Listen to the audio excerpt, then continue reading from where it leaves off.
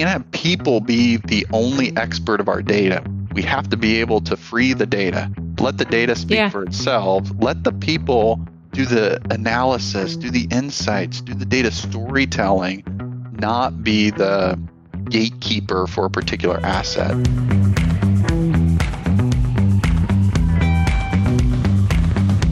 Welcome to the Data Chief.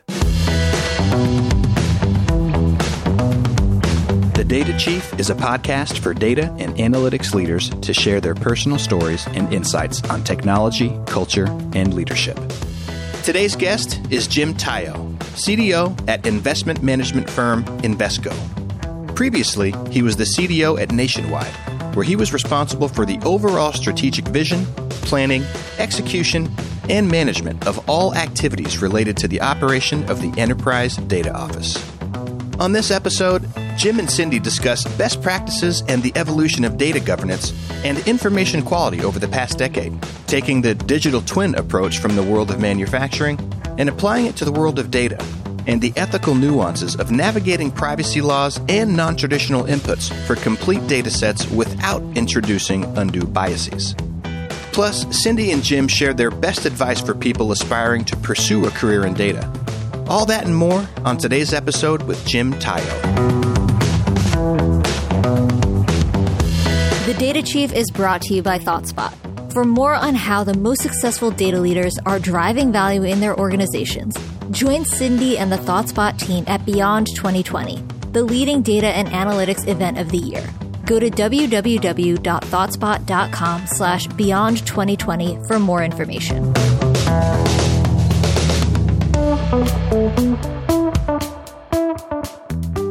Today on The Data Chief, we have Jim Tayo, the CDO of Nationwide Insurance. Jim, welcome. Thanks, Cindy. Great to be here. So, Jim, you're joining us from Columbus, Ohio. So I have to say, what's out your window working from home? Oh, it's great weather today here in Columbus, Ohio. A little bit brisk this morning in the 50s, but the trees are thinking about changing here in the Ohio Valley. Great. And I could talk data all day long, but given that you're from Ohio, I think, and we're in the midst of football season, do you follow football, college, NFL? Who's your team? I am a huge football fan, and I know we'll get some groans from our audience, but I am a diehard Cleveland Browns fan. Oh, okay, good. No, good. I'm hearing this is supposed to be their year, and I've been to the Brown Stadium, actually. Yeah, Brown Stadium is one of my favorite places in the world. Was fortunate enough to be working up in Cleveland when they were building the new stadium there, right on the shores of Lake Erie. But, I was thinking this year might be a turnaround. They got a lot of talent on the team. However, they opened up the season last Sunday with Baltimore, at Baltimore, and it was not a good showing. It was very, very disappointing. That's okay. They'll have to warm up. We're Packers fans, and they always have to warm up, even though we've gotten off to a good start. But yeah, the Brown Stadium down from the Rock and Roll History Hall of Museum. Fame, very cool place. Very, very cool. Yeah. So let's pivot to data, and Nationwide does so much, and your teams are.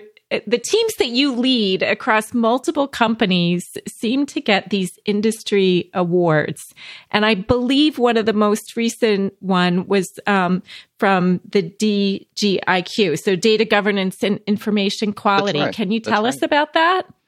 Yeah, I sometimes joke that one of the hardest things that a data office or officer could tackle is an enterprise level data governance program. Governance sometimes can be a four-letter word for many corporations, where it sometimes can detract from the priorities of the value creation and business and growth of the business outcomes you're trying to drive. So learned over the course of working at multiple companies how to put more of a service-oriented approach into the governance framework and risk management. I know I scare my senior leaders sometimes when I say we're going to invest the bare minimum in governance. And the reason I say that is you invest any more, and you're taking away from those business outcome capability driven opportunities. But of course, you invest too little in your governance or risk management, you're putting your members, your partners, your associates even at risk. So investing the right amount, having the right priorities, and then coming in with more of a service-oriented approach with governance and expanding that across the enterprise, that's really what that Best Practices Award was for. Yeah, that's great. Well, so you say governance can be a 4-letter word, and some people say to me, it's just a two-letter word. No. Lock it down. And it's interesting that so your business stakeholders are worried about the bare minimum because historically it's been too much. They don't want to hear about it, and it's about locking it down. So did that change over time, or what's the difference there? I think it has changed over time. I've been in a senior executive data leadership role for over a decade now, and I've seen the business partners be more appreciative and approachable about governance and about data risk management up front than they've ever been.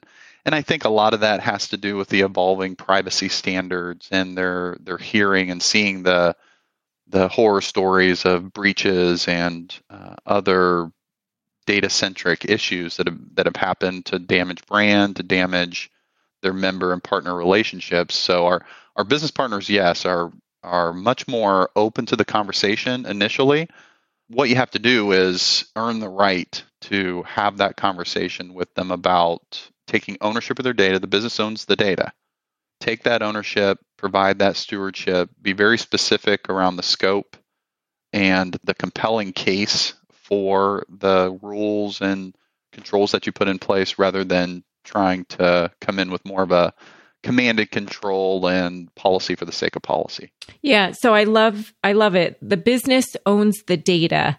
So if you think back and if you were advising an organization where they still have the mindset that IT owns the data, or at least is the custodian of the data, how do you make both the business more willing to say, yep, it's my data, and we'll set the policies, the acceptable risk, and how do you encourage IT to let go of that?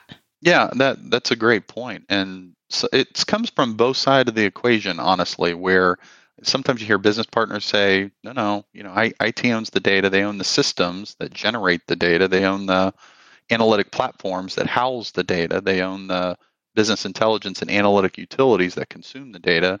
Technology owns the data. And then sometimes you hear from technology, no, we own this and it's part of our ecosystem. But when we start the conversations, we start with those business outcomes. What are those business outcomes in mind that we have with our data assets?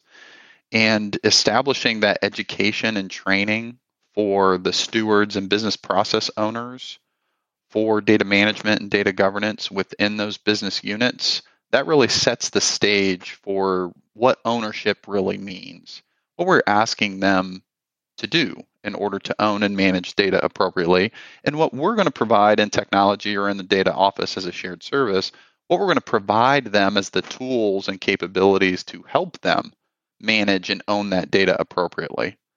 You said a good word about a data custodian. We've used that term many times in the technology or the data office space, that we kind of are the data custodians. And if we believe that data is the digital manifestation of our members and partners, our business owns the physical relationships with those members and partners. Why wouldn't they own that digital relationship? We can be the custodians for that for them, but they really own that relationship. Yeah. So you used a phrase here, Jim. I was going to wait to get into the weeds of this, but data as the digital manifestation of our members and partners. So we're really talking digital twins here. That's right. So yeah, I had to give a Gartner keynote on the digital twin of an organization. But for people not familiar with this term, tell us how you define it. And when did you start to embrace this idea? Yeah, I'm curious how you were presenting it previously. the new CIO had come into Nationwide. It's been close to 2 years, and Jim Fowler came from GE Digital. And GE, of course, has a very, very large power presence. And they had been pioneering some digital twins. When they were describing that, though, it was more of a physical manufacturing mindset.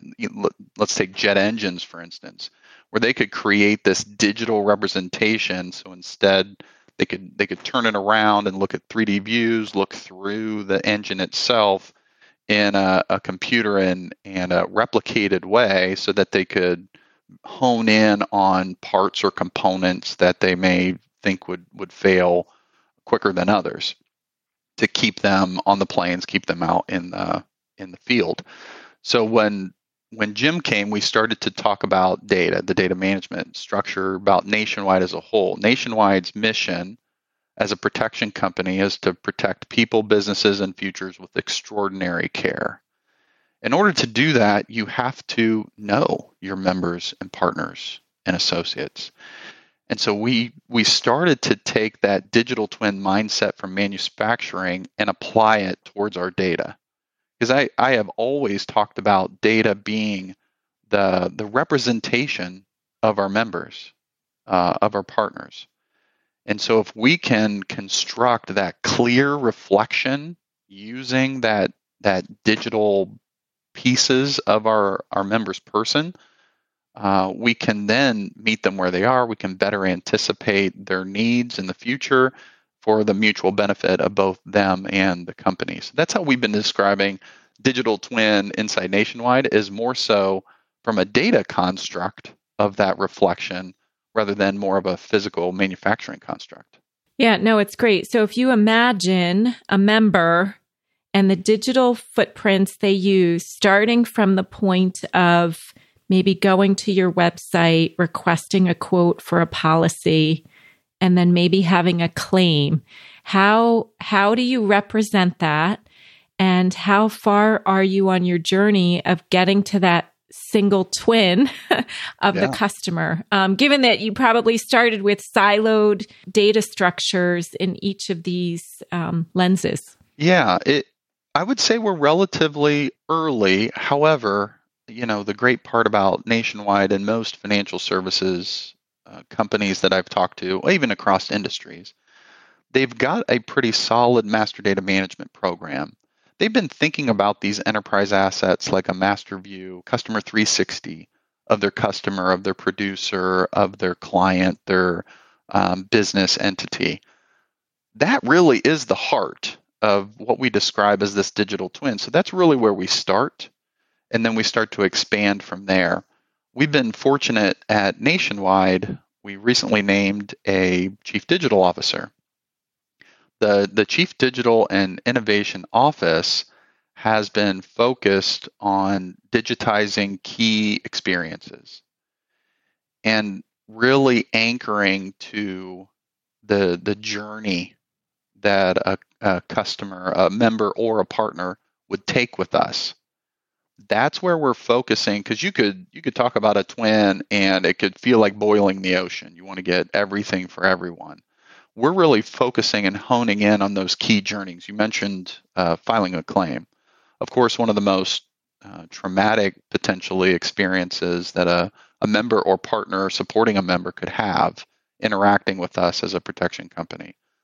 So if we can create that extraordinary care, that digitized journey, that digital reflection, so we know as much as we possibly can of that member or partner during that process, that's really where we're focusing our time, is honing in on those key moments that matter.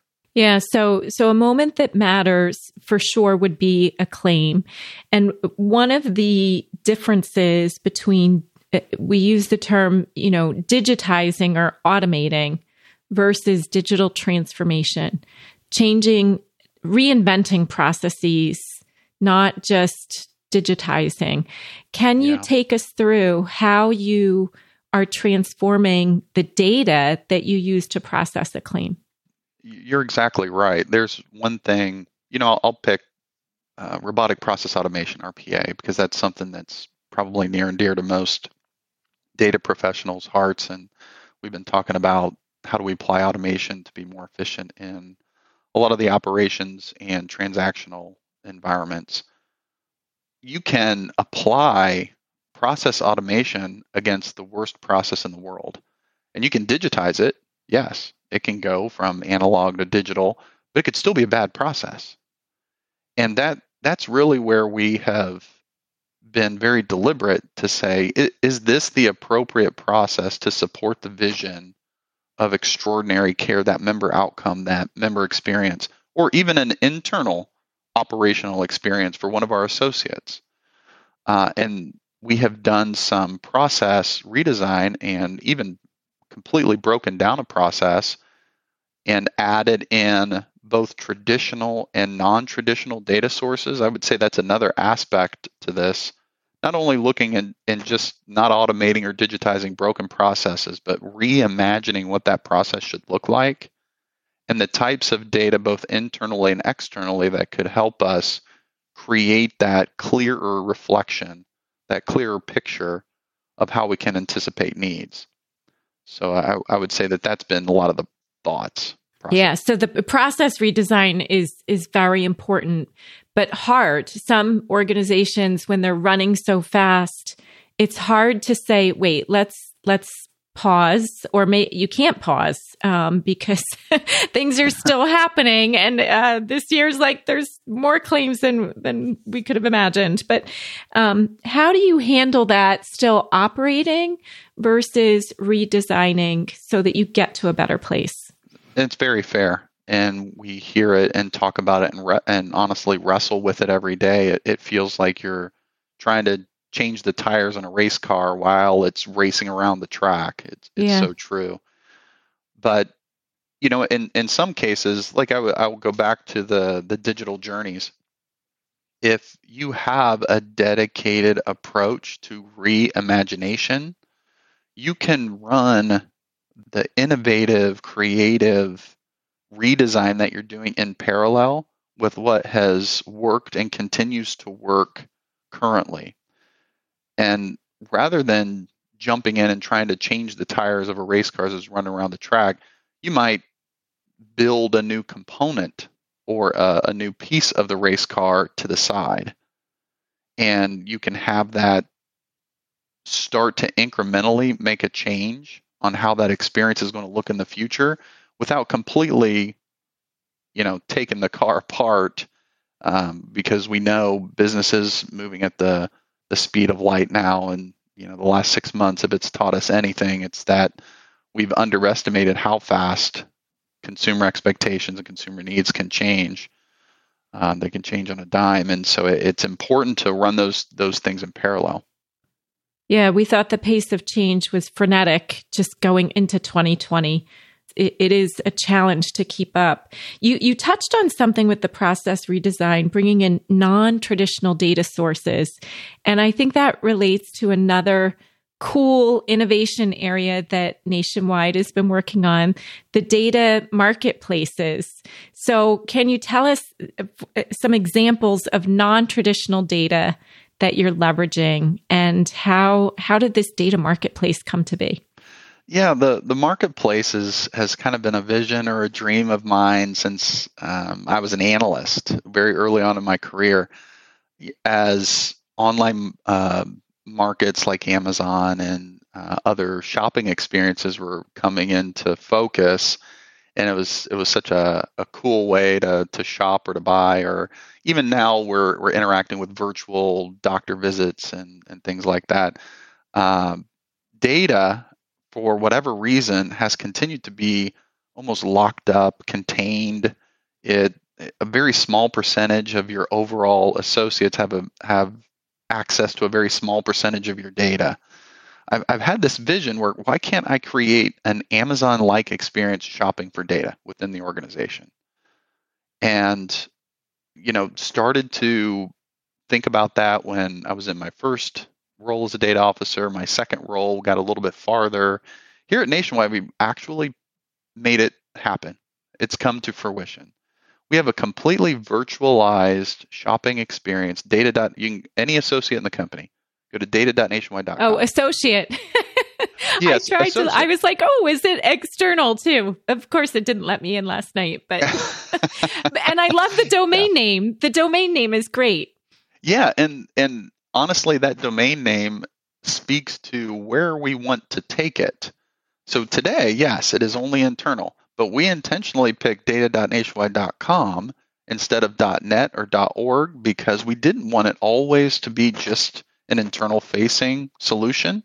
We wanted at some point to be that shopping experience for our member or partner data in the same way. That's great. But how do we completely virtualize, go to a very elastic Google type search, be able to find and access data? If there's the two biggest complaints I have heard throughout my entire career, and even I have had, is findability and accessibility. How do we make it as seamless as going to Amazon and buying way too many things on that 2 a.m. shopping splurges that we have online? The boxes show up at your door, and like, I can't remember what was that? How do we make it that easy? Now you're revealing you're a closet shopaholic. Okay.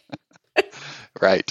So you're clearly a visionary, and I do think the abilities to do this are just poised to take off, particularly with cloud. But what I also loved is the way you presented this vision, and your team just kind of at least put together a prototype over the weekend. Right. So can you describe the prototype? And I would also say, how did you foster a culture that really empowered and allowed them to do this?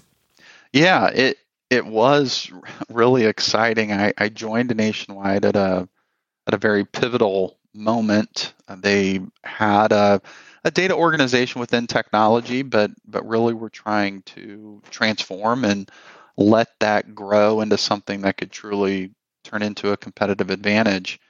And as I started to get to know the leadership team pretty quickly, and it was very, very early on in my tenure. I'd only been there a couple of weeks, but I gravitated towards some of the best thinkers and the best thought leaders that I'd been fortunate enough to work with throughout my career. And one of them is our chief data architect. And he and I were brainstorming, and he's a very creative guy, has a background in professional photography, but has grown into a world-class data architect. And he and I were in my office, and we were brainstorming, and I was explaining to him, just as I did to you and the audience today, about this vision of a shopping experience. And we started to draw things up on the board, and it was just a lot of fun. I love those activities. And he started talking about a guy on his team, and he went back and they discussed it a little bit. And I really didn't think something was going to come that quickly. But this was on a Thursday or Friday. By Monday, they both came into my office, big smiles on their face, and like, hey, what's going on? And they said, here, check this out. And they had a prototype of the marketplace.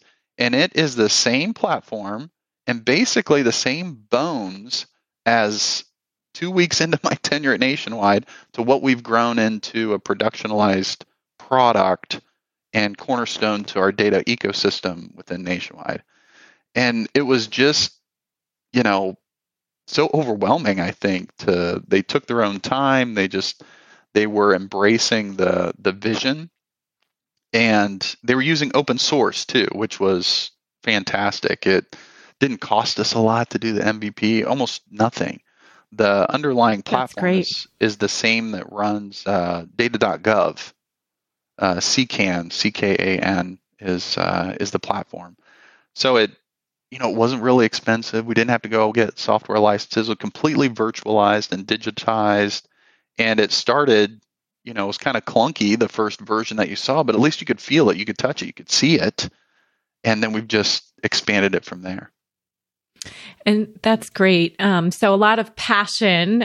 You also talk, I find it interesting, these technical people with creative backgrounds like photography. So as we think about talent in this space, is that part of the secret to success, is making sure that people have these cross skills, creativity and technical combined?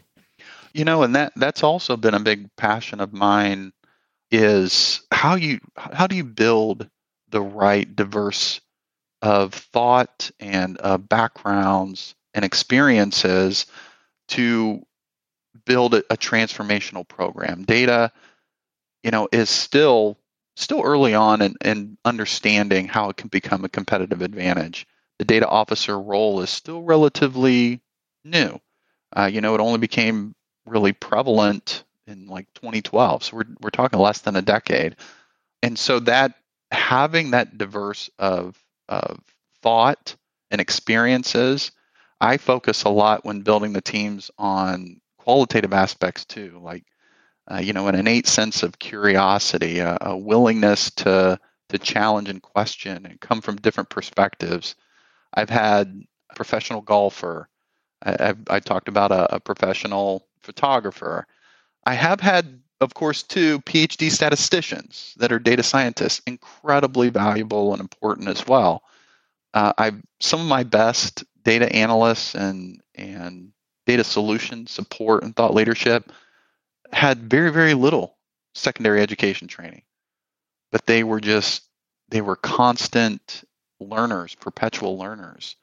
And I have tried intentionally to bring in as many different perspectives as possible because I found that to be a secret to uncovering some of those really innovative and cutting edge techniques. Yeah, it's so important. So you talk about truly diversity of thought and people maybe not having a secondary education. And I saw that Nationwide also has this program, though, to reskill people for the future of work. Correct me if I'm wrong, but investing $160 million to reskill workers and partnering with community colleges even. I would imagine data and analytics is part of that future of work. Tell us about this. Yeah, that's really been, if I think about from the people and talent and investment side of the equation, the best thing about my short tenure thus far at Nationwide. It was brought to me from HR, the opportunity to partner with Columbus State Community College. There are a lot of programs and a lot of training for people that are already in a data profession.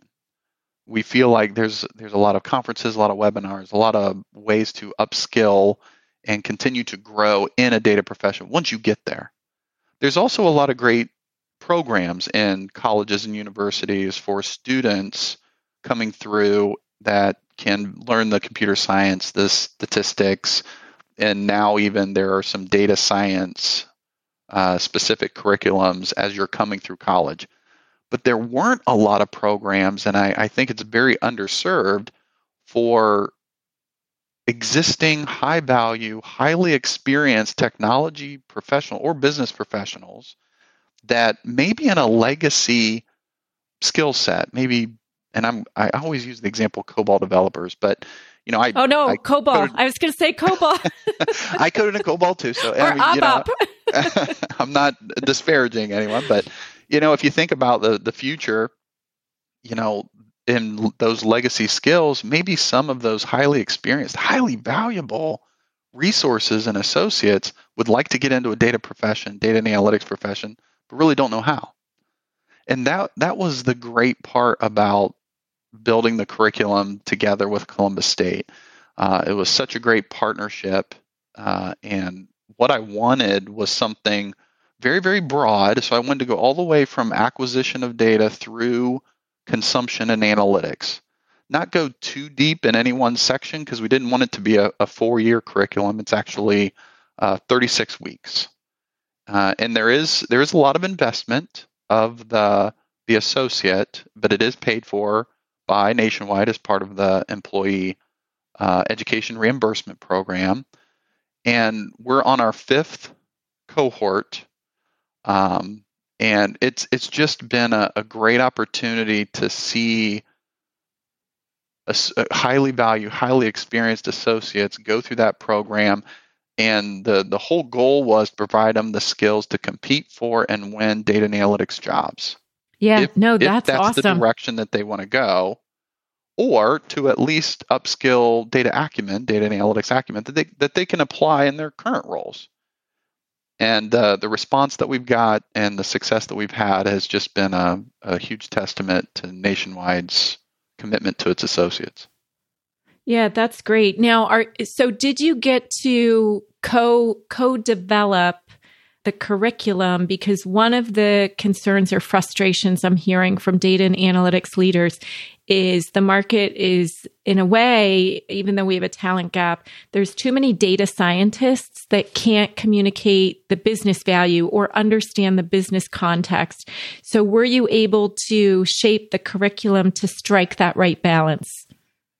That's a great point. And we were. I remember one of the first sessions, when we could co-locate into one big room. We had one of our largest conference rooms had 40 or 50 people, half from Columbus State, half from Nationwide Learning Systems. Brought in our senior executives in data science, but also brought in a lot of our business leaders that are dependent upon these skills and associates in order to provide the insights and to do that data storytelling. And so we did intentionally strike a balance between quantitative and qualitative aspects to the curriculum.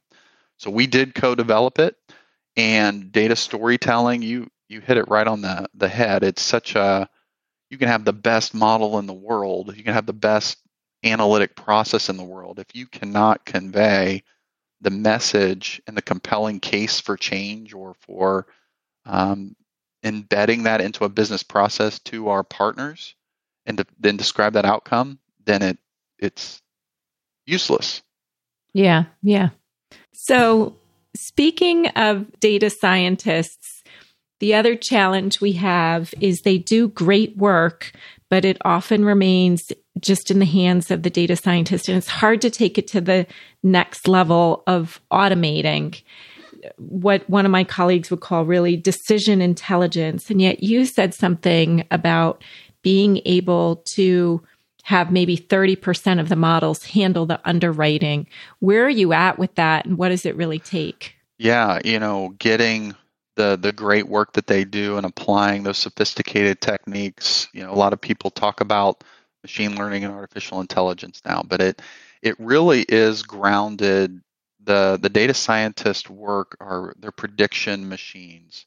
They are that decision intelligence, and getting that in a virtualized mode that can near real time integrate with our systems of record had been a passion for Nationwide for quite a while. Over the last decade, the team had produced, in partnership between the analytic group, business group, and the technology area, what they call a model factory, where they've been able to at least streamline components of getting the models into production. The quicker you can do that, the quicker you can gain value, measure the progress, because as we all know, models need to be evolved over time. They're not perpetual, because as the audience changes, so does the model need to change. One of the biggest successes that our analytics team and our enterprise analytics office that have really been at this for over a decade. So I can take very little credit, if no credit, but I will tout their success. They've been able to produce underwriting models, and I'll use life for example. Life is a very invasive process, life insurance underwriting. They've been able to go from 0% automated to close to 30% automated underwriting decisions. It's much less invasive. It's the time to decision is dramatically, exponentially shortened. There's not as many tests that are required. And their hope is they can get up to 40, 50, 60% automated. And they're on their 8th iteration of a machine learning multi-ensemble, algorithm. And it was built by that data scientist group. So that's one area where I think Nationwide has been very successful because of that innovation that they were doing in that decision intelligence, where they're seeing and reaping the benefits. The I think the statistic was that the life application cost dropped $400 per application when they had instituted the model, which is pretty impressive. Yeah, such a measurable business benefit, really best in class. Huge business benefit. So on the one hand, I get excited about the business benefit, but then I also get a little scared with the automation. How do you prevent bias getting into these models?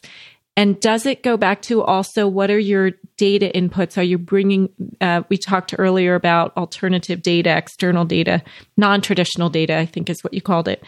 How does that help?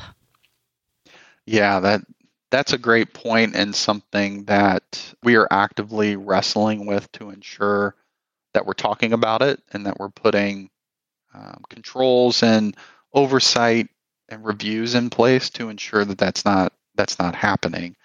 This overarching, with the privacy laws, California privacy, and there's other states that are going to be instituting similar. Globally, you have GDPR. You can imagine life underwriting. If we're going to use non-traditional data, it could be, health records or digitized, let's say your Apple Watch transmissions when we start talking about IoT. I'm not saying that we're using those. So I don't want anybody to Yeah, no. As some people would want it. Hey, if you're the person jogging 5 days a week, take that Fitbit data. Definitely. Right. Please do. If I'm out clubbing every night, maybe not. But as we're doing that, we have to wrestle with this idea of ethics in artificial intelligence and data ethics.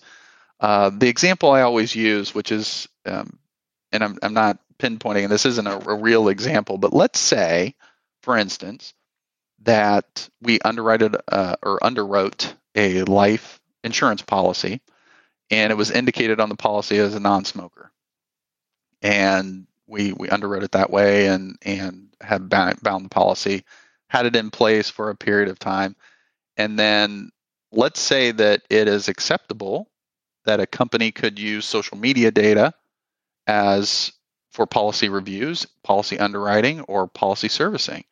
And we see pictures on that particular member's Facebook, smoking a cigar and partying and having a good time. What do?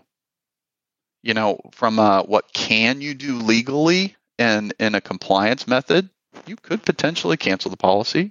We have proven that you didn't answer the application truthfully.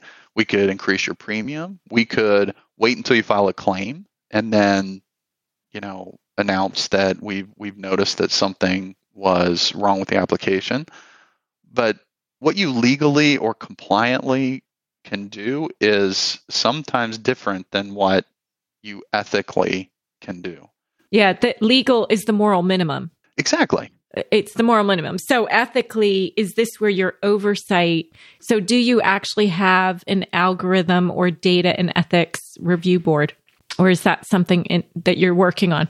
Yeah, it's interesting you say that. We just created an ethics review board, a data ethics review board. There was already a corporate ethics office, and our corporate ethics officer, interestingly, is part of the data ethics review board with legal, with data professionals, with business professionals.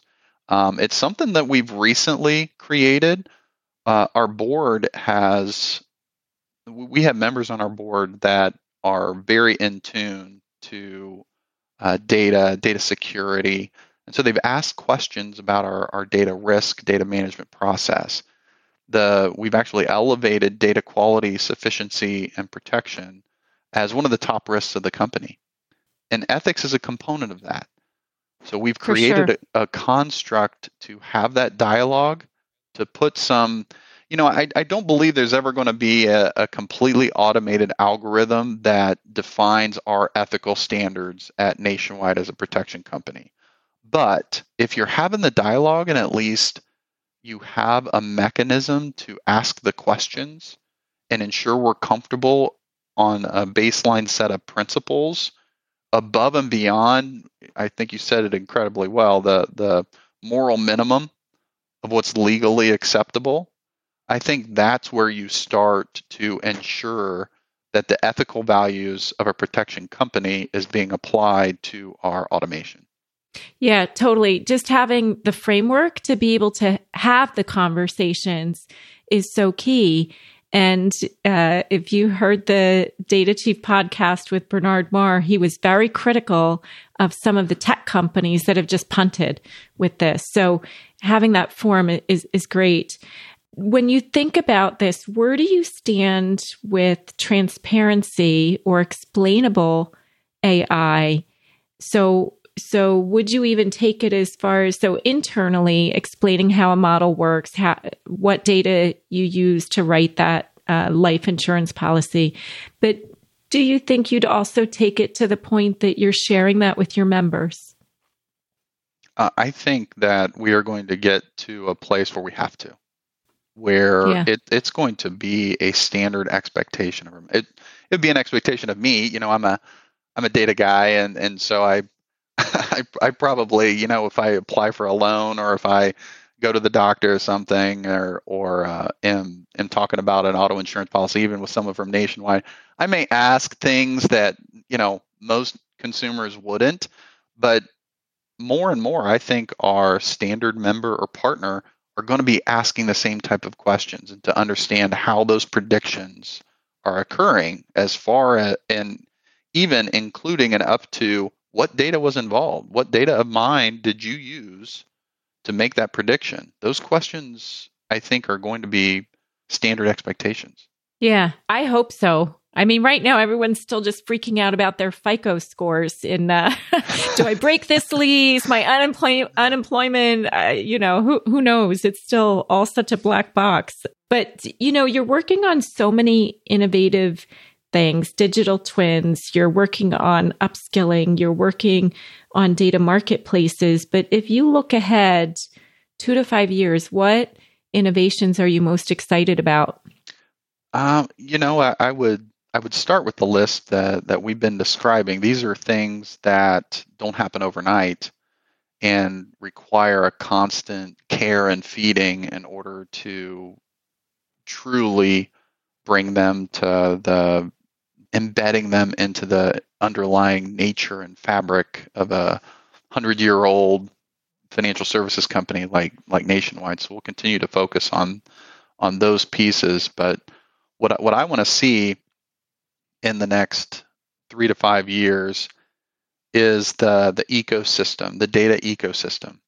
When I talk about our data strategy, which you mentioned it can go in so many different directions, I land on data democratization, data virtualization, and the digital twin. Those 3 legs of a stool are really what we're going to stand upon to catapult the type of care that we can provide our members and partners. How do we get as much data as possible available to as many of our associates, partners, and members as we can? I've used the statistic 95% of our data should be available to 95% of our associates. Historically, it's been dramatically lower than that. Yeah, terrible. I'm challenging a lot of the conventions in saying that. And of course, we're not going to share proprietary contractual data or confidential information. But I really want to push the envelope. Why can't we have as much data as possible available to as many associates as possible?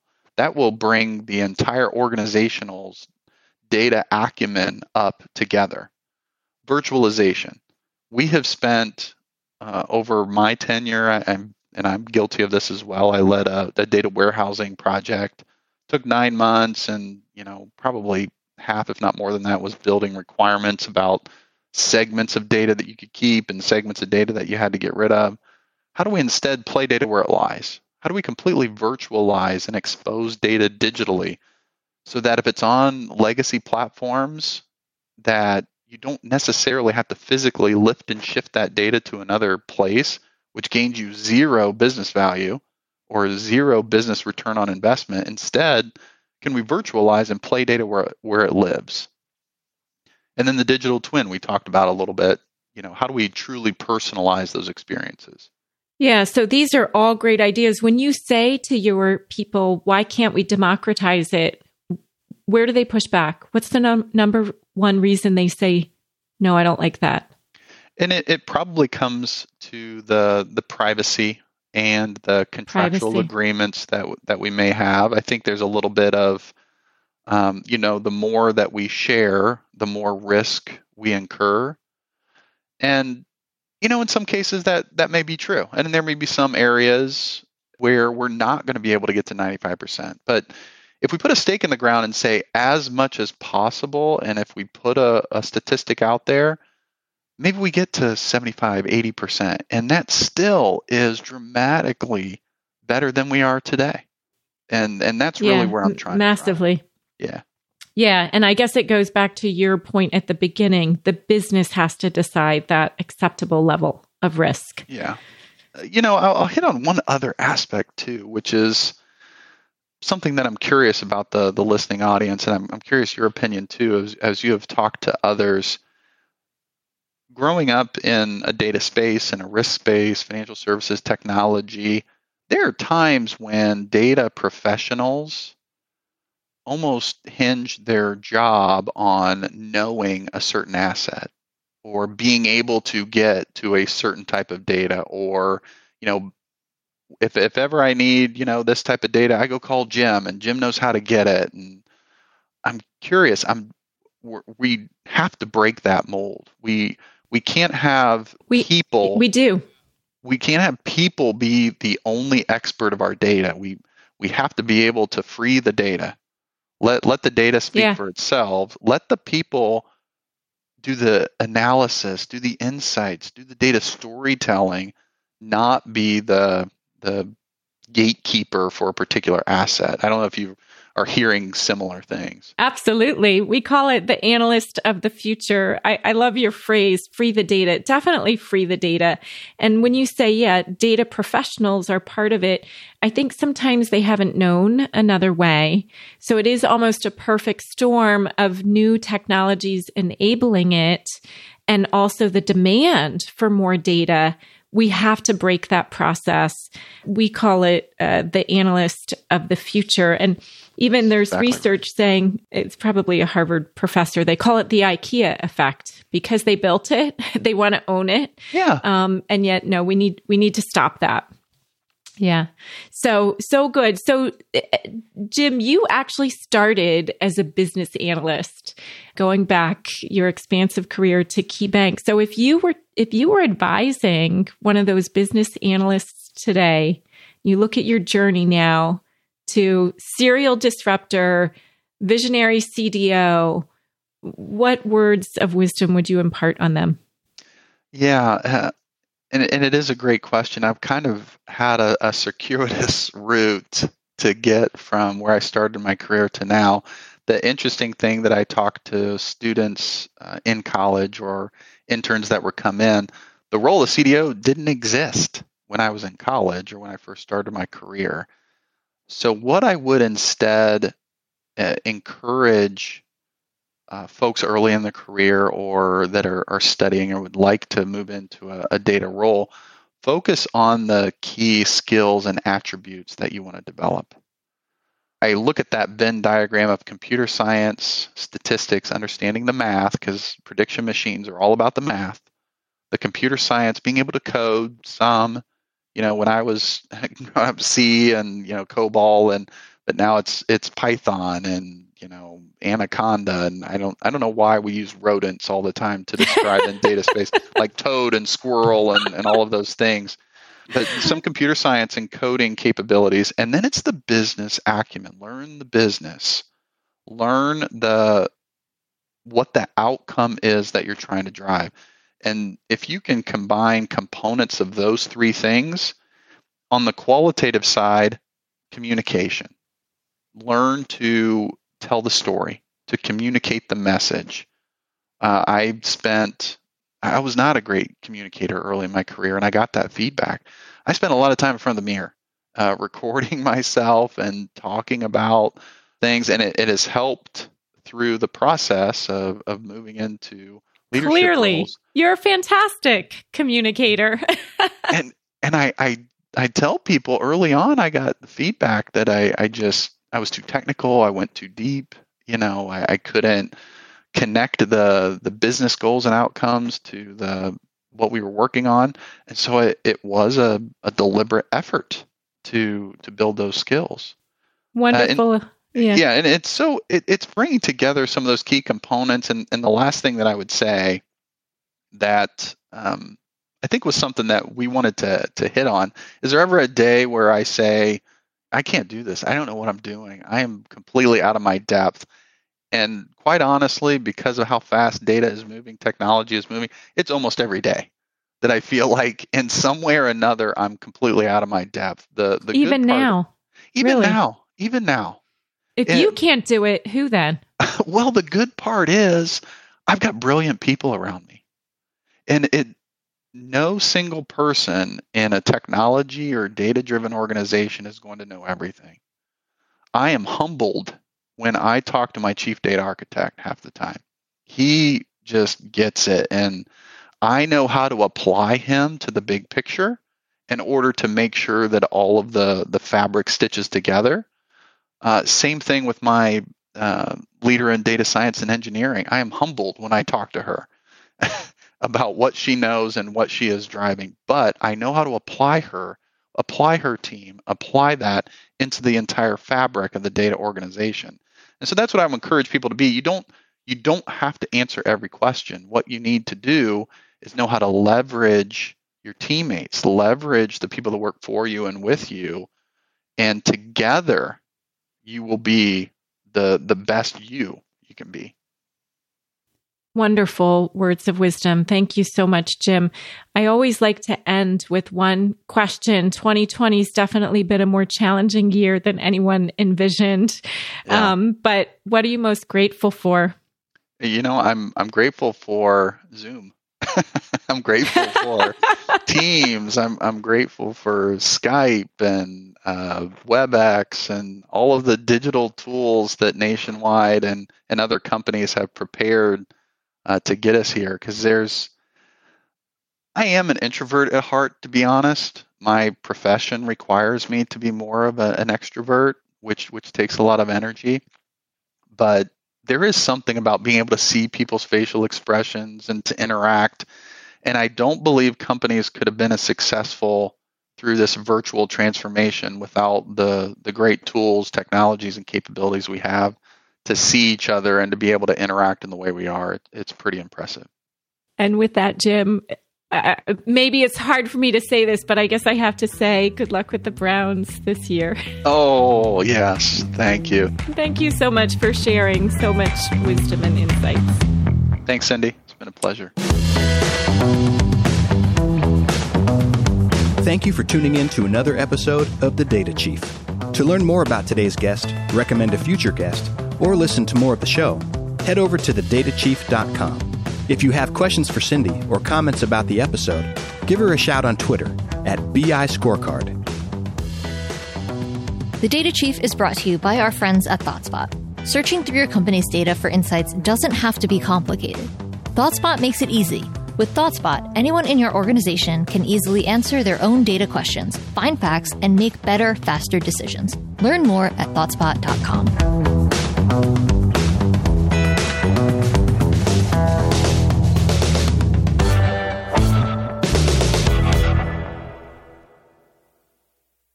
The Data Chief is presented by our friends at ThoughtSpot, the modern analytics cloud company. ThoughtSpot makes it easy for anyone to analyze your company's data with search and AI. Business people at companies like Verizon, CVS, Amazon, Afterpay, OpenTable, and T-Mobile use ThoughtSpot to quickly uncover new insights and turn them into action. And you can learn more at ThoughtSpot.com.